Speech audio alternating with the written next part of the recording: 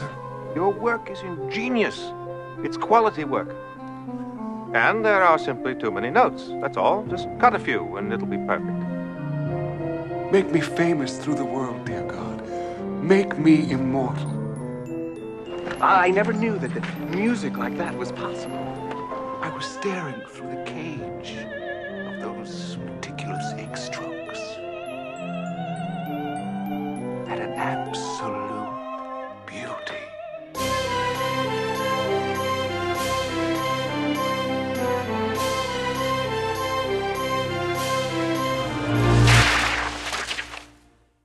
Whoops, I dropped all my papers. They just came crashing to the floor. Welcome to the second episode of the Composed Pile. I'm your host, Sean Patrick Hannafin. Hopefully today on the show we can actually finish up Dragon of the Mist. I don't know how much longer that'll take.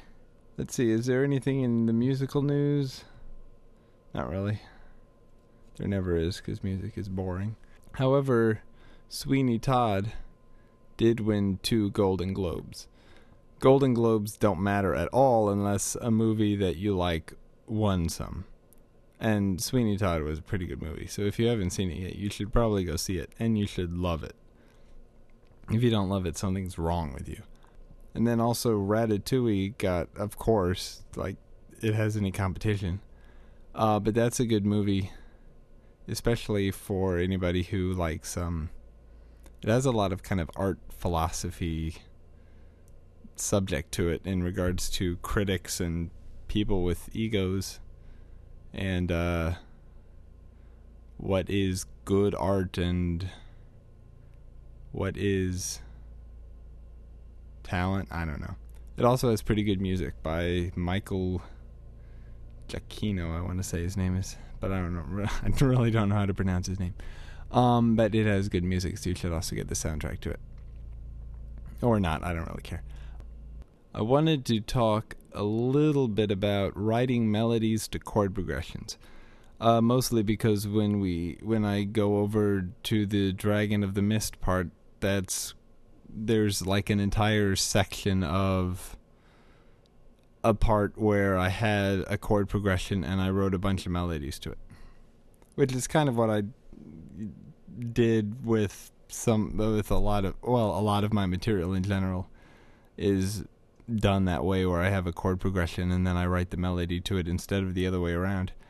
I've heard it said by other people, I would never say such a thing, but I've heard it said by other people that they don't like doing that because they feel more restricted doing that. But if you feel restricted doing that, then you don't, I guess, have much talent as a melody composer. No, I can see where that argument comes from, because it seems like you have to write as if you think the melody would be restricted because you have to write it to a certain chord progression. I have to admit I really don't understand the argument. Because for any chord progression, you could have so many infinitely varieties of melodies. To say that, if you feel limited by having a chord progression, then I don't know how. There are so many possibilities. If you feel restricted, then maybe you're just not thinking correctly. On the other hand, it in a sense can be easier to write without a chord progression already set for you, because you don't have to think about it already matching something. On the other hand, it might even be easier because at least you have a sense of where you're going with the melody. So it really depends on what you feel like doing, what kind of mood you're in, and maybe how much experience you have doing it both ways. I've done it both ways. I don't know if I'm an expert on doing it both ways. I don't know if you can be an expert on doing it both ways. But what I tend to do is I start out with the melody, and then I harmonize it, and then I take that harmony and write a different melody to it, so that I'll have melodies that use the same chord progression, and then I can maybe use them together or something like that. which is kind of what I do in Dragon of the Mist, and we'll get to that part. Hopefully. Well, not hopefully, definitely. So writing melodies to chord progressions. I think it can also be a good exercise when you're writing a melody to chord progression, because it is a good exercise. Well, okay, for example, one thing I did because I was interested in doing it was taking some harmonial accompaniment composed by Mozart that Mozart had used in one of his pieces, taking some of Mozart's harmony and basically replacing his melody that he had for that harmony with my own melody, which I think can be a good experience, good practice experience, because it can give you a chance to maybe write a melody to a harmony that you might never have come up with yourself anyway. Depending on for how long you've been composing and whatever, I don't know. But for example, just going through Mozart's harmony for this piece that I selected, he uses some I think dominant sevenths or some kind of sevenths, and he goes into the harmonic minor, which I myself have never done before, I don't think. Not that I can recall anyway. By writing a melody to this Mozart harmony, then I can at least have that experience and maybe become more familiar with it to the point where I can put it in one of my own pieces. So if you tend to compose, when you're composing and you find that you keep using the same harmonies over and over again, because, I don't know, maybe that's what you're used to, or maybe that's what your mind always wants, whatever, it might be a good idea, or at least good practice or a good experience or whatever, if you take some harmony from some other piece, or, maybe even try to create your own interesting chord progression and then write a melody to that. So, I'm writing a melody, or I actually already did. I wrote a melody to one of Mozart's pieces. I wrote the melody to the harmony from one of Mozart's pieces. I'm just going to play the harmony here so you can see. You'll probably recognize it because it's a very famous harmony, I guess you could say. It goes to one of his very famous symphonies, so you'll be able to recognize it right away. Goes like this.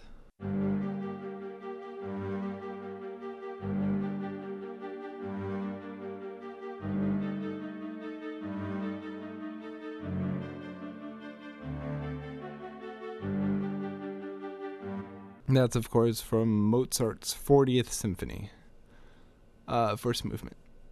I can go ahead and play that same harmony with the melody that Mozart uses, and that goes something like this.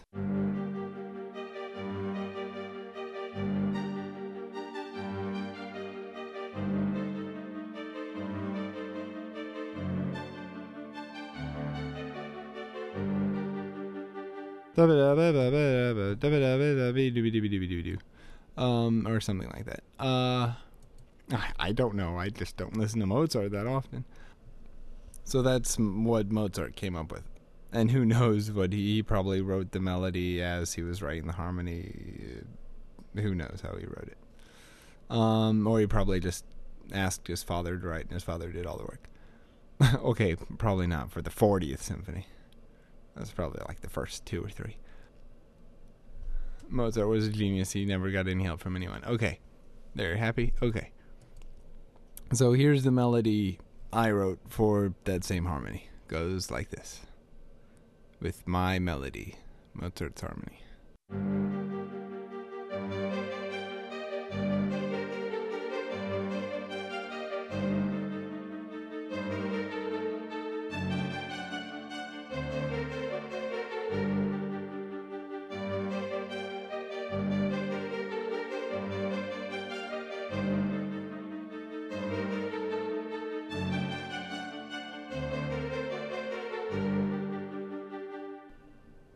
Holy cow.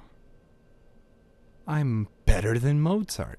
Well, at least I think so. If you don't think so, then that's your opinion. So that was basically the melody I came up with to go with Mozart's harmony, which was pretty simple. Mozart's, he only has like 3 chords in the first 8 measures of his Symphony 40, so it wasn't extremely difficult harmonic analysis to even try to do something like that. And even, you don't even really have to do much harmonic and whatever you call it, analysis. You don't really have to analyze the harmony that much to write a melody to it, as long as you know how to read music, if you know how to read stabs of music, if you know how to read, in this case, the alto clef, which is the violas are playing a lot of the harmony. All you have to do is basically look at that and see what notes are in the harmony, and then basically use those notes in the melody. So basically, if you have he starts out on the on a minor triad, like I could play it on the keyboard. He starts off with a minor triad with the but of course he's playing some kind of weird. I can't really read music, so who knows. But he's, playing it in some pattern, so it doesn't sound exactly like that.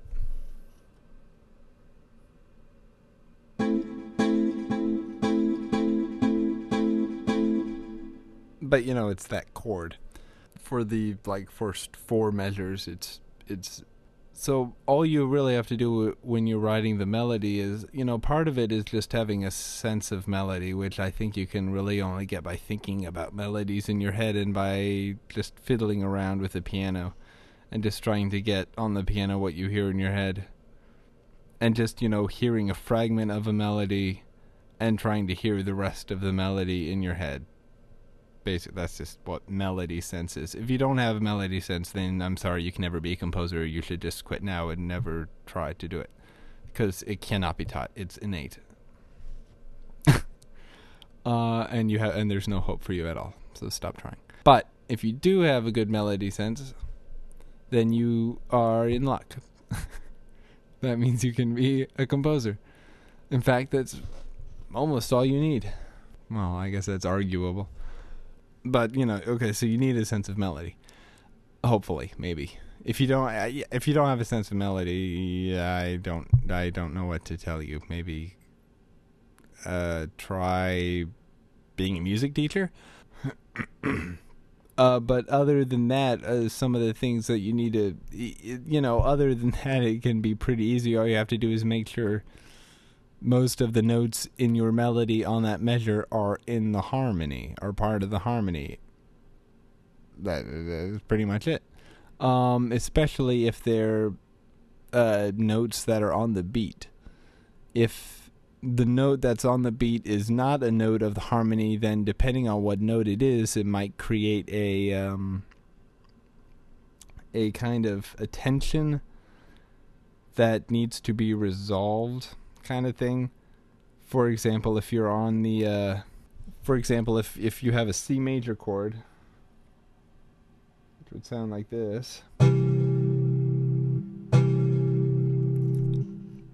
So the C major chord has a C, E, and G. Those 3 notes are in the C major triad. Wow, I have some mad keyboard skills there. So if you're composing a melody in which the first measure has a C major chord, and if you do a D as the first note on the beat, then you'll get that tension, and it'll sound like it needs to be resolved by the D moving to a C or up to an E. So you could go like this. Or... But if you just leave it as a D, it'll sound kind of strange. Because, it sounds like it needs to be resolved. If it doesn't sound like it needs to be resolved to you, then you have bad taste in music and you shouldn't be a composer. Otherwise, you could use you could easily use any of the notes that are already in the triad. That's using a C as the first note, or using an E as the first note.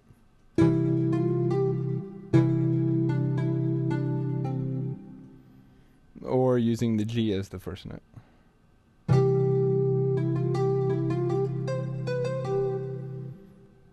And of course I'm just making up phrases to follow it. If you use the fourth as the first note, that'll also probably have some kind of a tendency to go to the notes around it, the E or the G.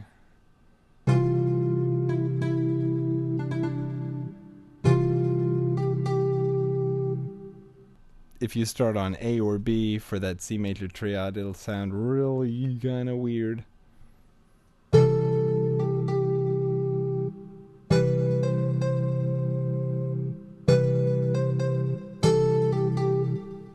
The point is, if on a beat, it really depends. You just have to kind of experiment around and see how it sounds. But if you want an easy way to do it, you could use as the general rule, just for the notes that are on the beat, use notes that are in the triad.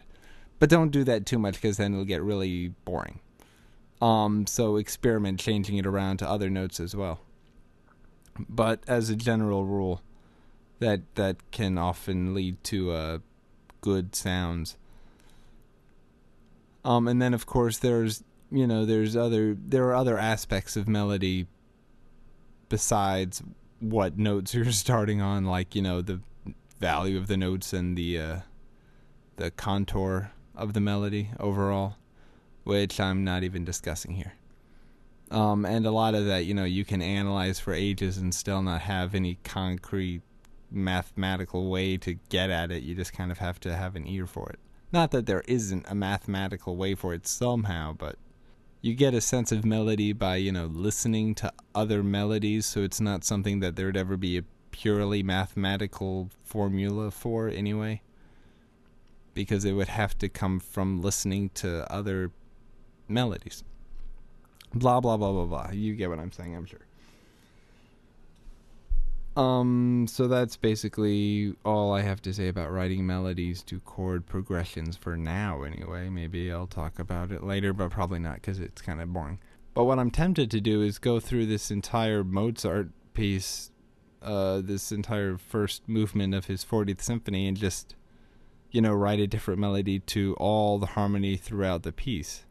Because that could give me not only some more ideas in my own pieces of what to do with the harmony, because, it would make me have to look at all Mozart's harmony, but it would also give me a better sense of the overall structure of some of his pieces, because I've never written anything in sonata form. I don't know if I really could if somebody wanted me to, because I've never actually tried, and sonata form really is kind of boring anyway. I've never written anything in sonata form, so it must not be that great. So all that being arrogantly said, we can move on to Dragon of the Mist, which hopefully we can finish today. Okay, Dragon of the Mist. Such beautiful piece that Mozart could never compose. Let's not compare geniuses. Let's just get right into Dragon of the Mist. Where do we leave off? Aha. Here we go. Yep, this is it. Okay, so when we last left off last week, we had just come to the modulation up to E major. And after that modulation up to E major, I played a little of it, but I didn't. I'll play it again right now. Basically, it went up to E major, and we're playing the main melody again. Sounds like this.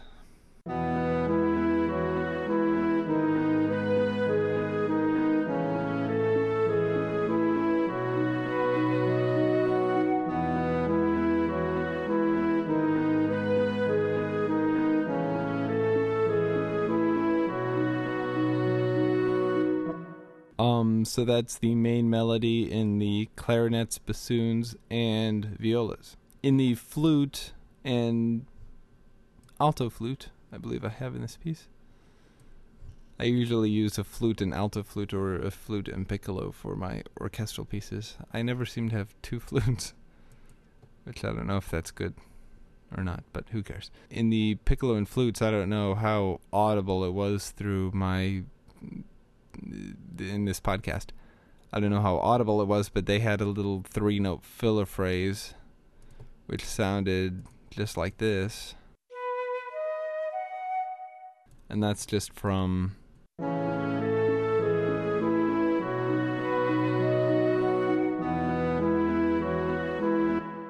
And that just helps it to be less boring.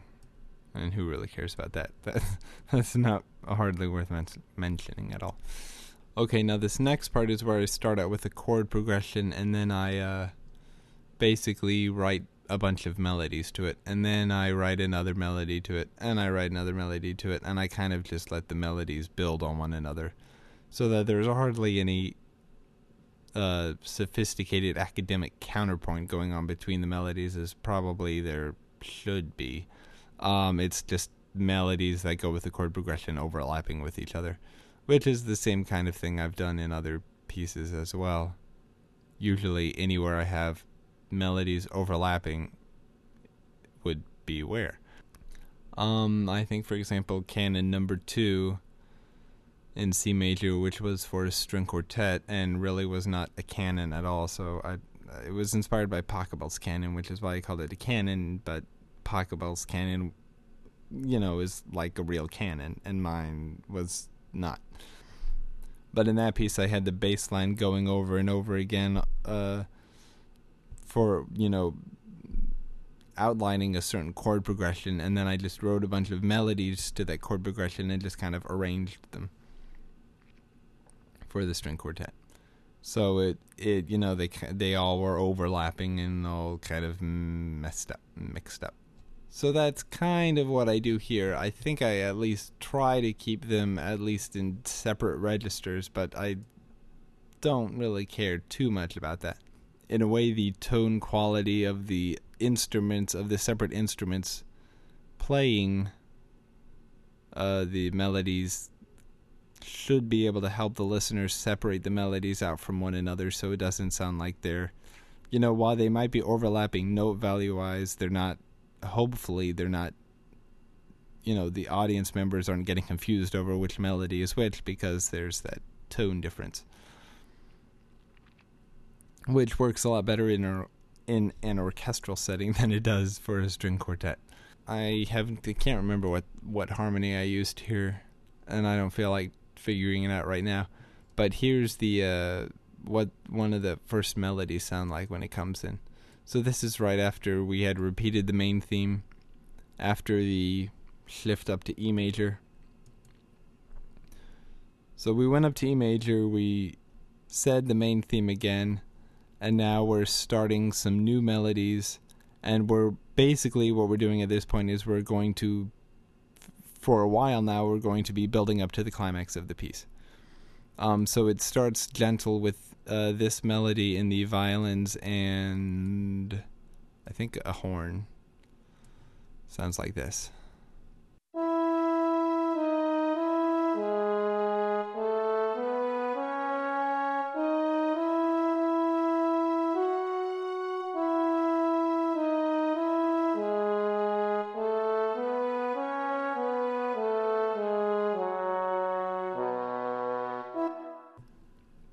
And then it repeats itself. And I think it keeps repeating itself until it stops repeating itself. And I think it's about 3 or 4 more times it repeats itself. One thing to note is that on the fourth measure, which sounds like this, it's just 2 notes. But if I go ahead and play that with the harmony, you can hear that the harmony was on that's a 5, Roman numeral 5 triad, the dominant triad. of the key scale we're in now. The second note is part of that triad. The first note of that measure was not in the triad, so it does, as I said before, it creates that tension that it feels like it needs to lead somewhere. If I go ahead and if I transpose that second note down a third, it should also sound okay. It would sound like this.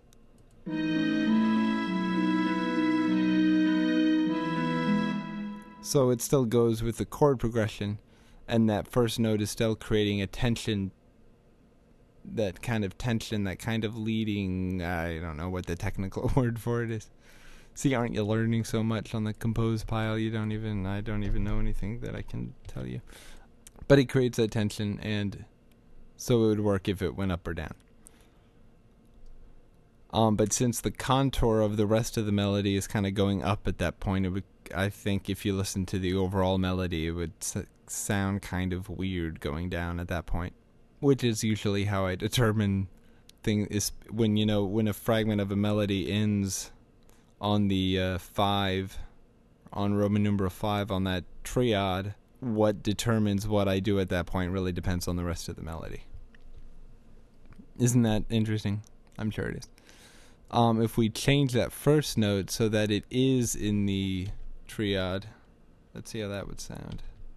It would probably sound okay, but you wouldn't have that leadingness to it. Let's see, it would sound like this.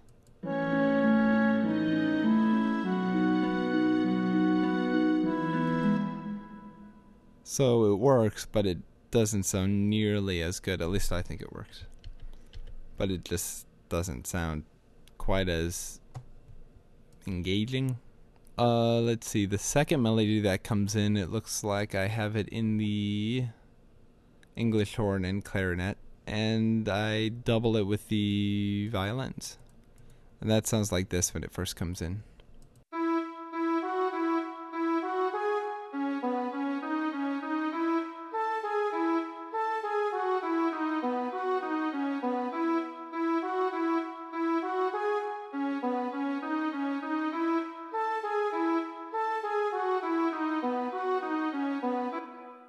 So that melody, I had the chord progression there, and I just wrote that melody to fit the chord progression without any thought to much else. And in addition to that melody playing, it's all the the horn is continuing to play that last melody. So that is still in the mix, and then of course we have the harmonial accompaniment from the harp and the lower strings.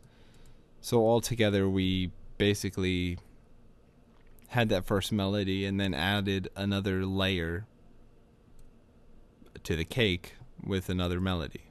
So it sounded like this altogether.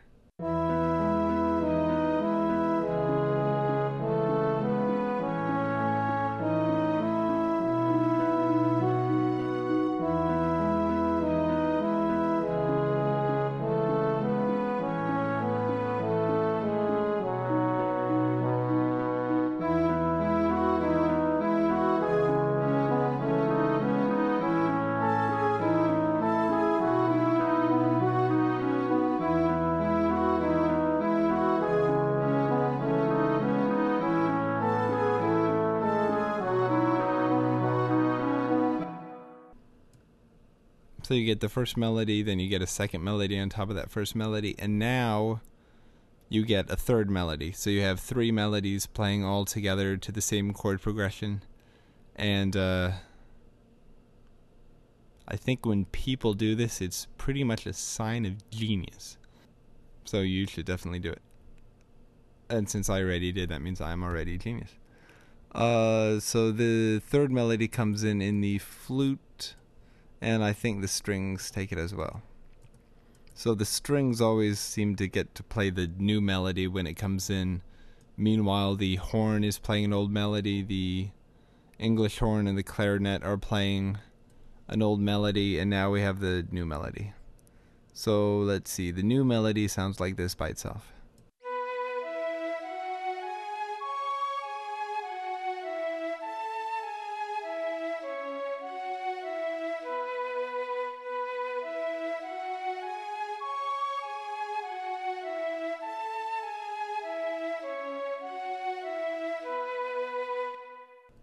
Another thing I guess I should note is that if you listen to these melodies, they all have a different, I don't want to say it's really a different rhythm, but they're all composed of different kinds of note values.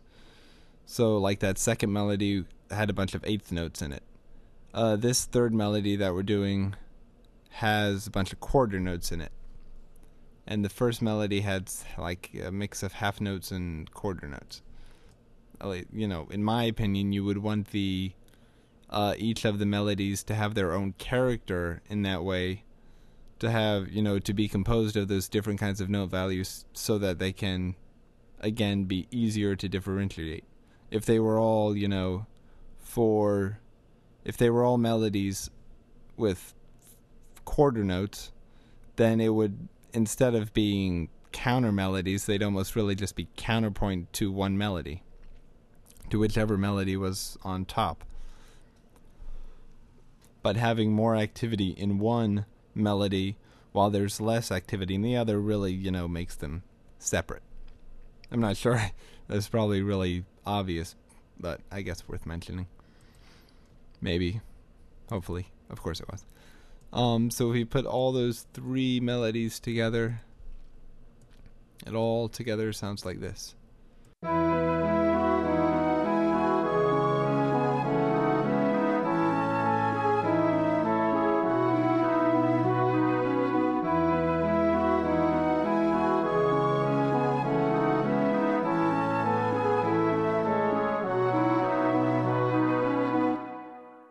So that's all three melodies together.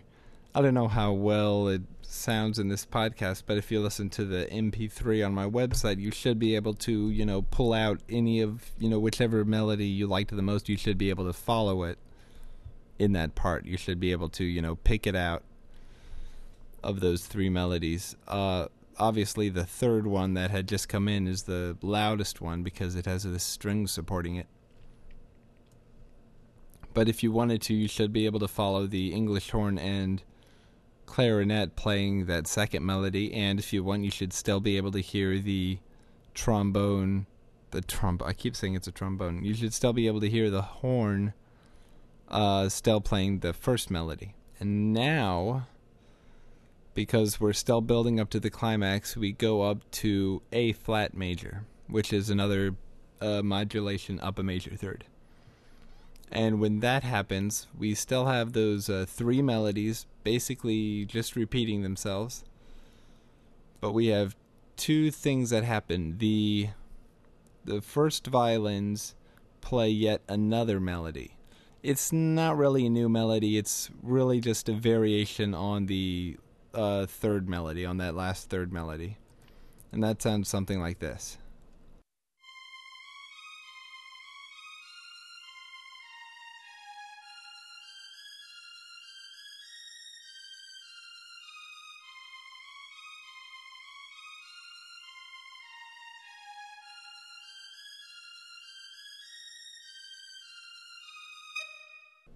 Basically, all I did was I replaced a few of those quarter notes with eighth notes. So they had a little more music, a little more...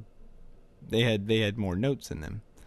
In fact, I think they had too many notes. If I had cut a few, it would have been perfect. No, they had the perfect amount of notes. So I just took out some of those quarter notes and replaced them with eighth notes. So they have, you know, more notes. The other thing I do here to also help increase the tension was we finally get some percussion in here. And it's nice and slow and steady first. Sounds like this.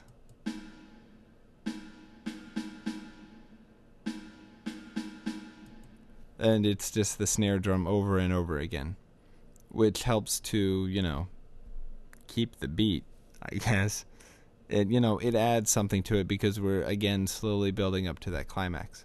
So if we play that all together with all the with that percussion, the harmony, and now 4 melodies or 3 melodies and one variation of a melody with the original melody still playing, we get that all together sounds like this.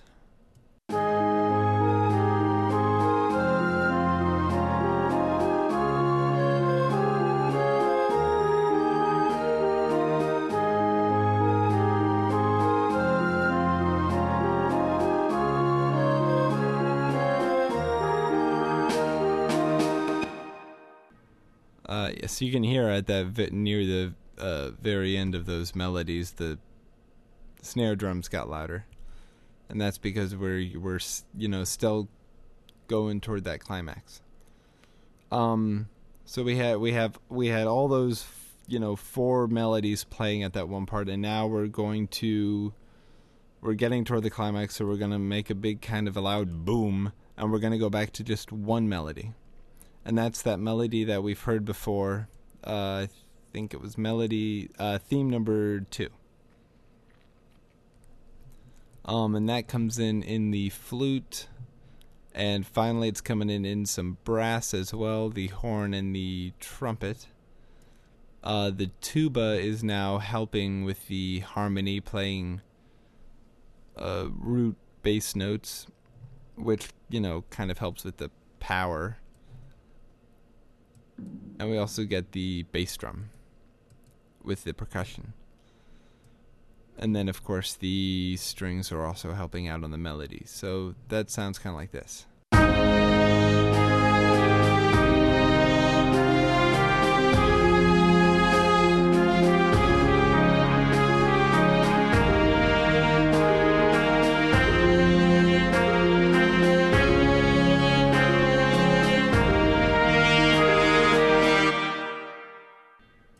So you could hear at the very end there, I have another little phrase with the, I have that in the trumpet and horns, just that 3-note descending motif, boom, boom, boom.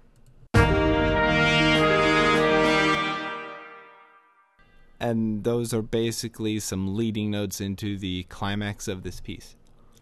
Man, it came so soon. Can you believe it? Feels like just last week we were just beginning this piece, and now we're to the climax. So if I go ahead and another thing I have in there is the harp arpeggios.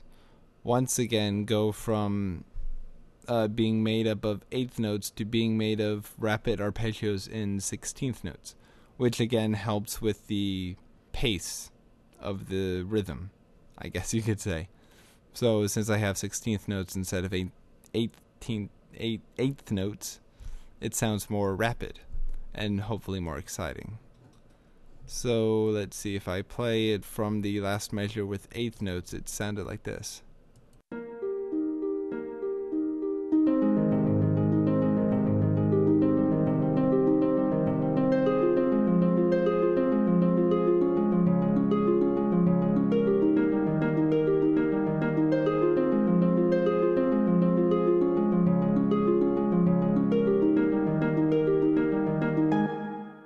And then we're about to get into the climax of the piece.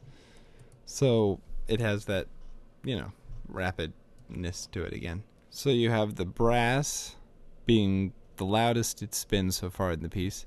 You have the harp playing those rapid 16th notes arpeggios. And you also have the percussion really pounding on the rhythm there, which you didn't have throughout the entire piece as well. So the climax. And here we are at the climax. So again, I had those, the harp changed from 8th and 8th, blah. Man, I just can't talk today. I quit. Goodbye. Just kidding.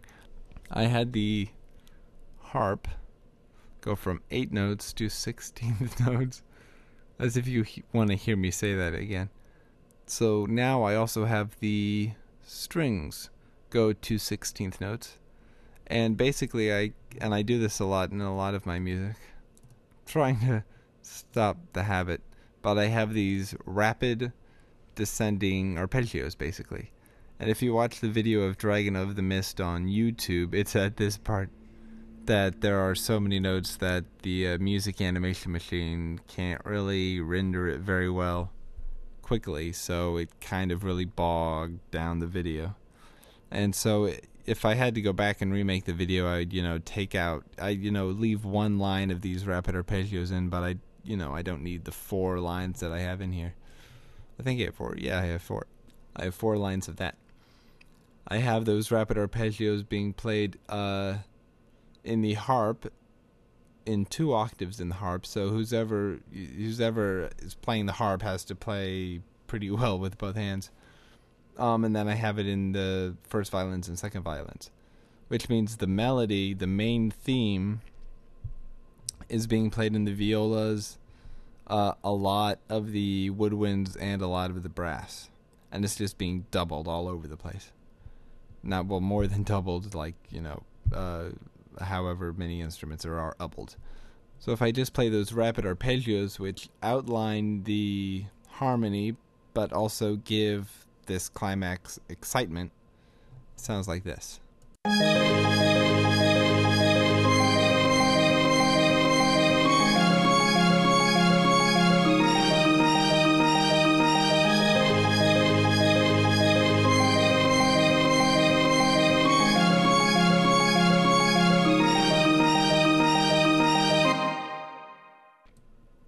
And just listening to that, just really makes you excited, doesn't it? Maybe. Another thing I have is at this part, the bass drum goes from pounding once every measure to twice every measure, which is, just another increase in measure note abundance. And the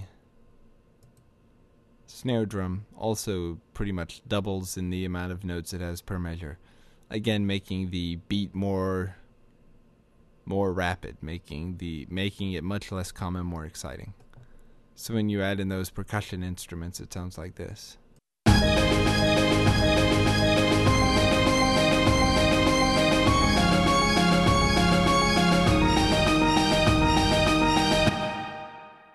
But I also, of course, have to introduce the cymbals at this point, because it's the climax. You have to have cymbals crash.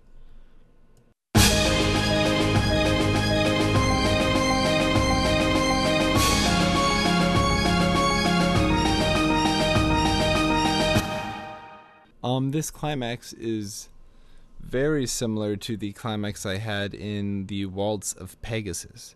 And in fact, the main melody of this piece, I had composed the main melody for this piece before I had composed Waltz of Pegasus. But the main theme of Waltz of Pegasus is actually a variation on this main theme. So what I had done is I had this main theme. I, for some reason, decided to write a waltz, and I used a variation on this main theme to write that waltz. And then when it came to the climax of this piece, it is extremely similar to this climax right here, in the sense that it has the rapid percussion and then those 16th notes, rapid descending arpeggios in the strings and harp. So it's pretty much the exact same thing in both of them. So that's the climax. I didn't play with the main theme yet. This is how it sounds all together.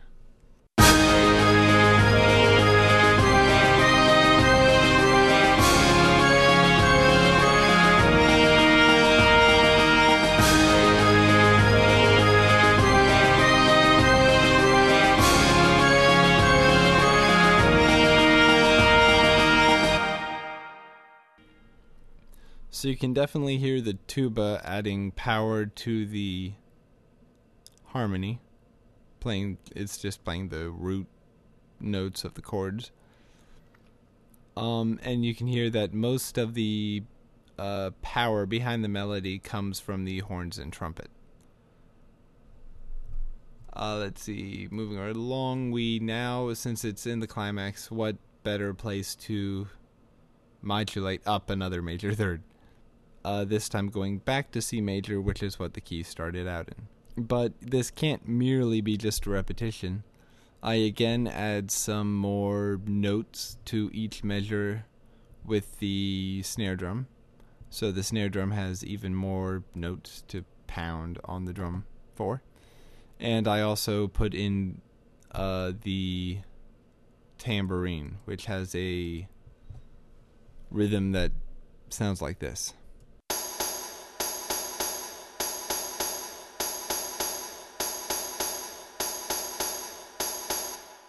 If I go ahead and put in the snare drum and bass drum and cymbals in there, just so you can get a sense of where the beats are.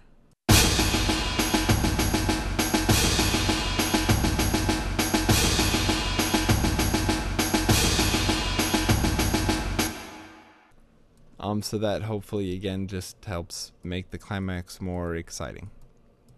Altogether, that sounds like this.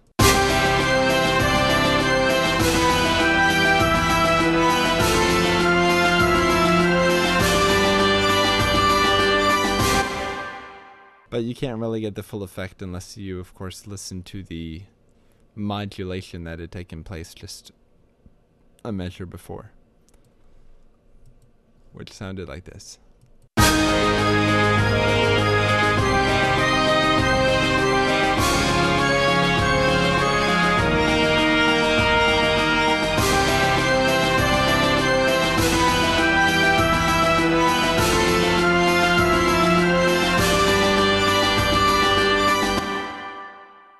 But that was the climax. That was it. If you're expecting more, sorry, that's it. Too bad. And that's the climax. Like I do this, I don't want to say I do this in a lot of pieces, but I do it in a few other pieces. Since we just played the climax, I now have a brand new melody, and this brand new melody will soon crescendo into kind of like another climax, almost like an alter ego climax. Okay, that's not the right word. An anti-climax? No, it's not really anti. It's almost like a second climax, I guess. The epilogue climax. And this comes with a completely new melody. Since that entire climax had a lot of major chords to it, and I do this a lot as well after I have, the climax being in major, I have to have the next melody be minor, just so you can get that contrast. So that I guess this would be theme 4, if we're not counting any of the themes of the other themes I did. Let's say those other themes counted. So we're up to theme 7. Yeah, let's say this is theme 7. Oh, who knows what it is? It's theme 7, and that gets introduced. We're really quieting down the instruments. We have no more brass now, and so this gets introduced on the flute and violins.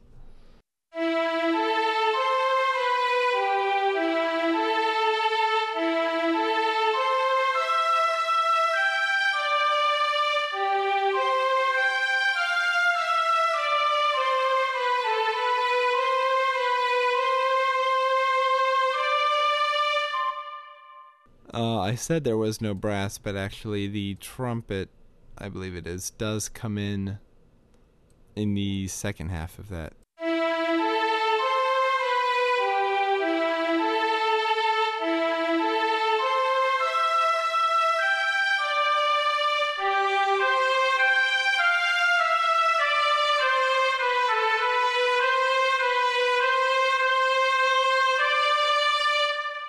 And meanwhile, the percussion is dying down because the climax is over, but it still isn't going to go away completely because we have some more climax to do, sort of. At this next part, this kind of references the beginning of the piece.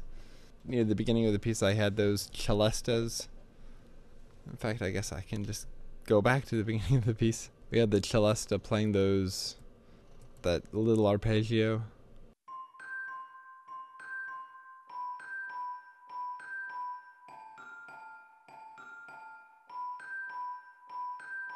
And it was so beautiful, and a lot of people wrote to me and said that they cried at that part. Okay, not really. So at this part we have the same sort of thing, only this time we're giving it different orchestration. It's going to be in the alto flute, the flute, the celesta again, and the second violins. And that this is just a reference back to the beginning of the piece. sort of like a return, like, okay, the climax is over, maybe we might go back home soon or something like that. I don't know, but it sounds like this.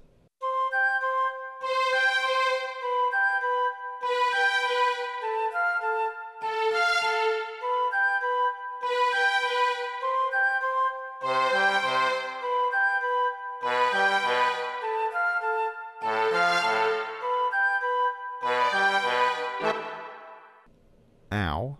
So, and this is all sort of an interlude before the final climax of the piece. And then we have the wind down / resolution kind of thing. So now the second climax is that theme number 7 or whatever I said it was. And again we have the rapid arpeggios in the violins and in the harp. And they all sound kind of like this.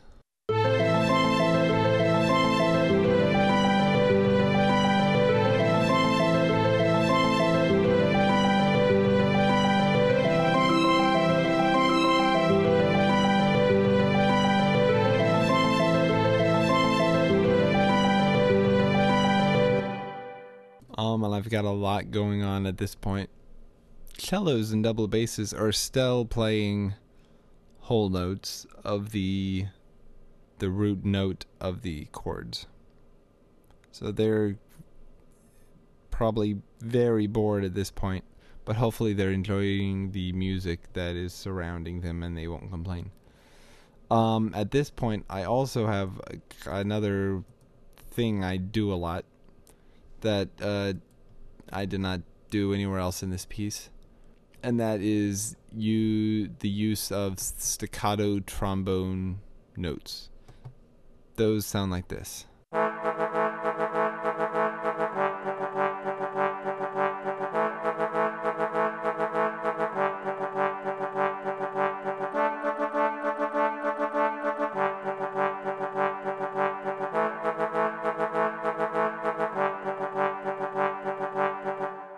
And those sound great in the final mix.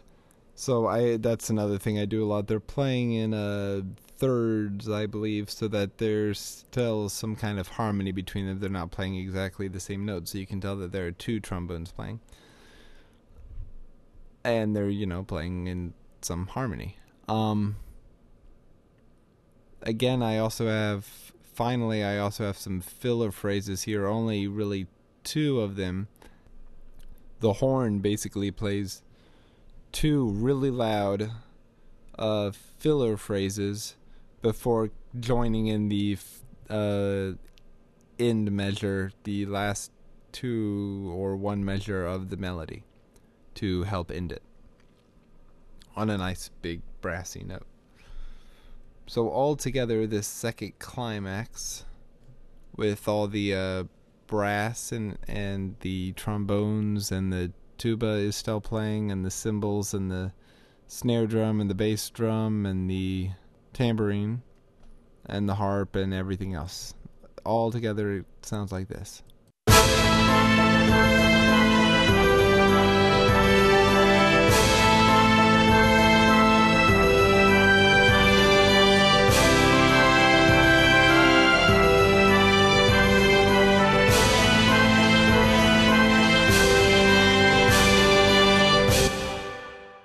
And that's just so beautiful. Finally we're dying down. The piece is almost over. And so we come once again to theme number 2, I want to say it is. Yeah, theme number 2. And that's being played in the alto flute, the flute, and some strings, I think. The horn. And, yeah, the first violins and the second violins. The harp goes back down to playing 8th notes and now some quarter notes, so we're really calming down now. We have to because the piece is almost over. And the celesta is also helping with the harmony by playing some notes that are basically in the harmony. So those sound like this.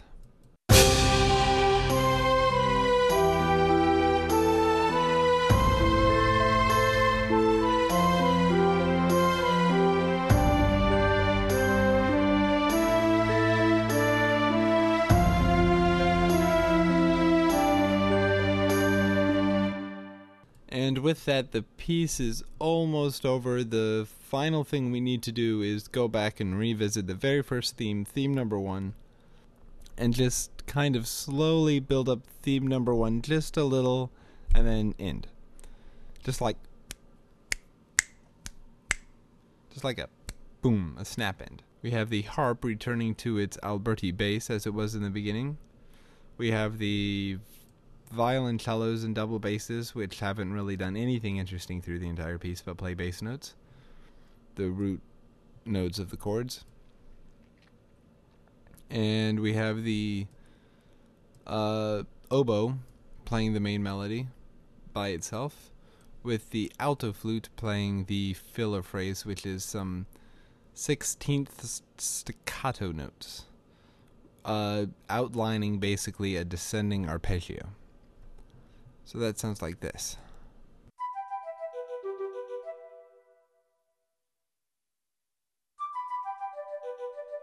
Okay, so it's really not that exciting by itself. It's just, descending. The main theme is playing in the flute, and then it's being played in the, I'm not really that sorry, but it's playing in the oboe. It's later doubled by the second oboe. Meanwhile, the filler phrase is doubled by the flute. The horns and the trumpet join in the main melody to give it some strength, but they're not really playing with all their strength. They're kind of playing at a pianissimo. The snare drum comes in to pound out a beat, and the violins also join in the doubling of the theme number 1. So basically, altogether, the end sounds like this.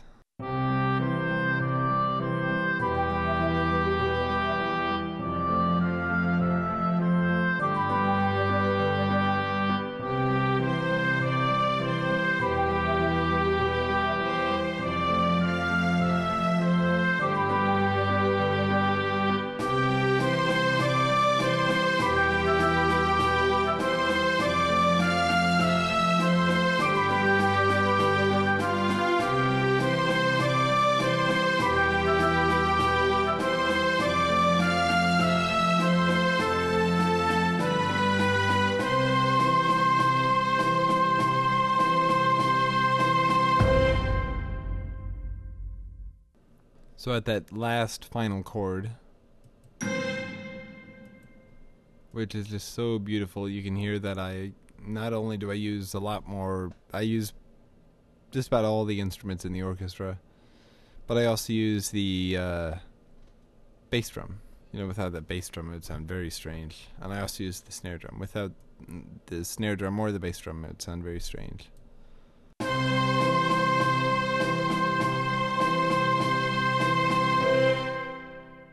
It works, but it doesn't have that kind of oomph behind it, which is what the bass drum provides. And that is just about the piece, and that is the end of the Dragon of the Mist. And that is also the end of this episode, I believe. Now I have to edit it and do a lot of editing to edit out all my coughing and blathering. Thank you for listening. Hope you learned something. I didn't really learn anything. Actually, I learned so much today. Okay, I didn't really learn anything at all. But it was a lot of fun. It gets really confusing near that climax. I don't really know what to say. I have no idea what piece I'm going to analyze next, so if you have any requests or ideas, then you can go ahead and post them somewhere or email them to me. I just, whatever you want to do. But I do want to go on and analyze another piece of my music, or if you have any more questions about this piece. I think I've covered so much that I don't imagine how there could be any questions at all. But if there are, then just think about them and have an answer will come to you without me having to do anything at all. No, if you have yes, but if you have a question, you can always email me or pray to me, and maybe I'll hear it after I die. Okay, thanks for listening. Hope you join me next week when I analyze the the harp and celesta duet or something really, really easy like that. Maybe. Or not. I don't know. We'll figure it out. I'll figure it out somehow. Thanks for listening, and have a good week. Goodbye.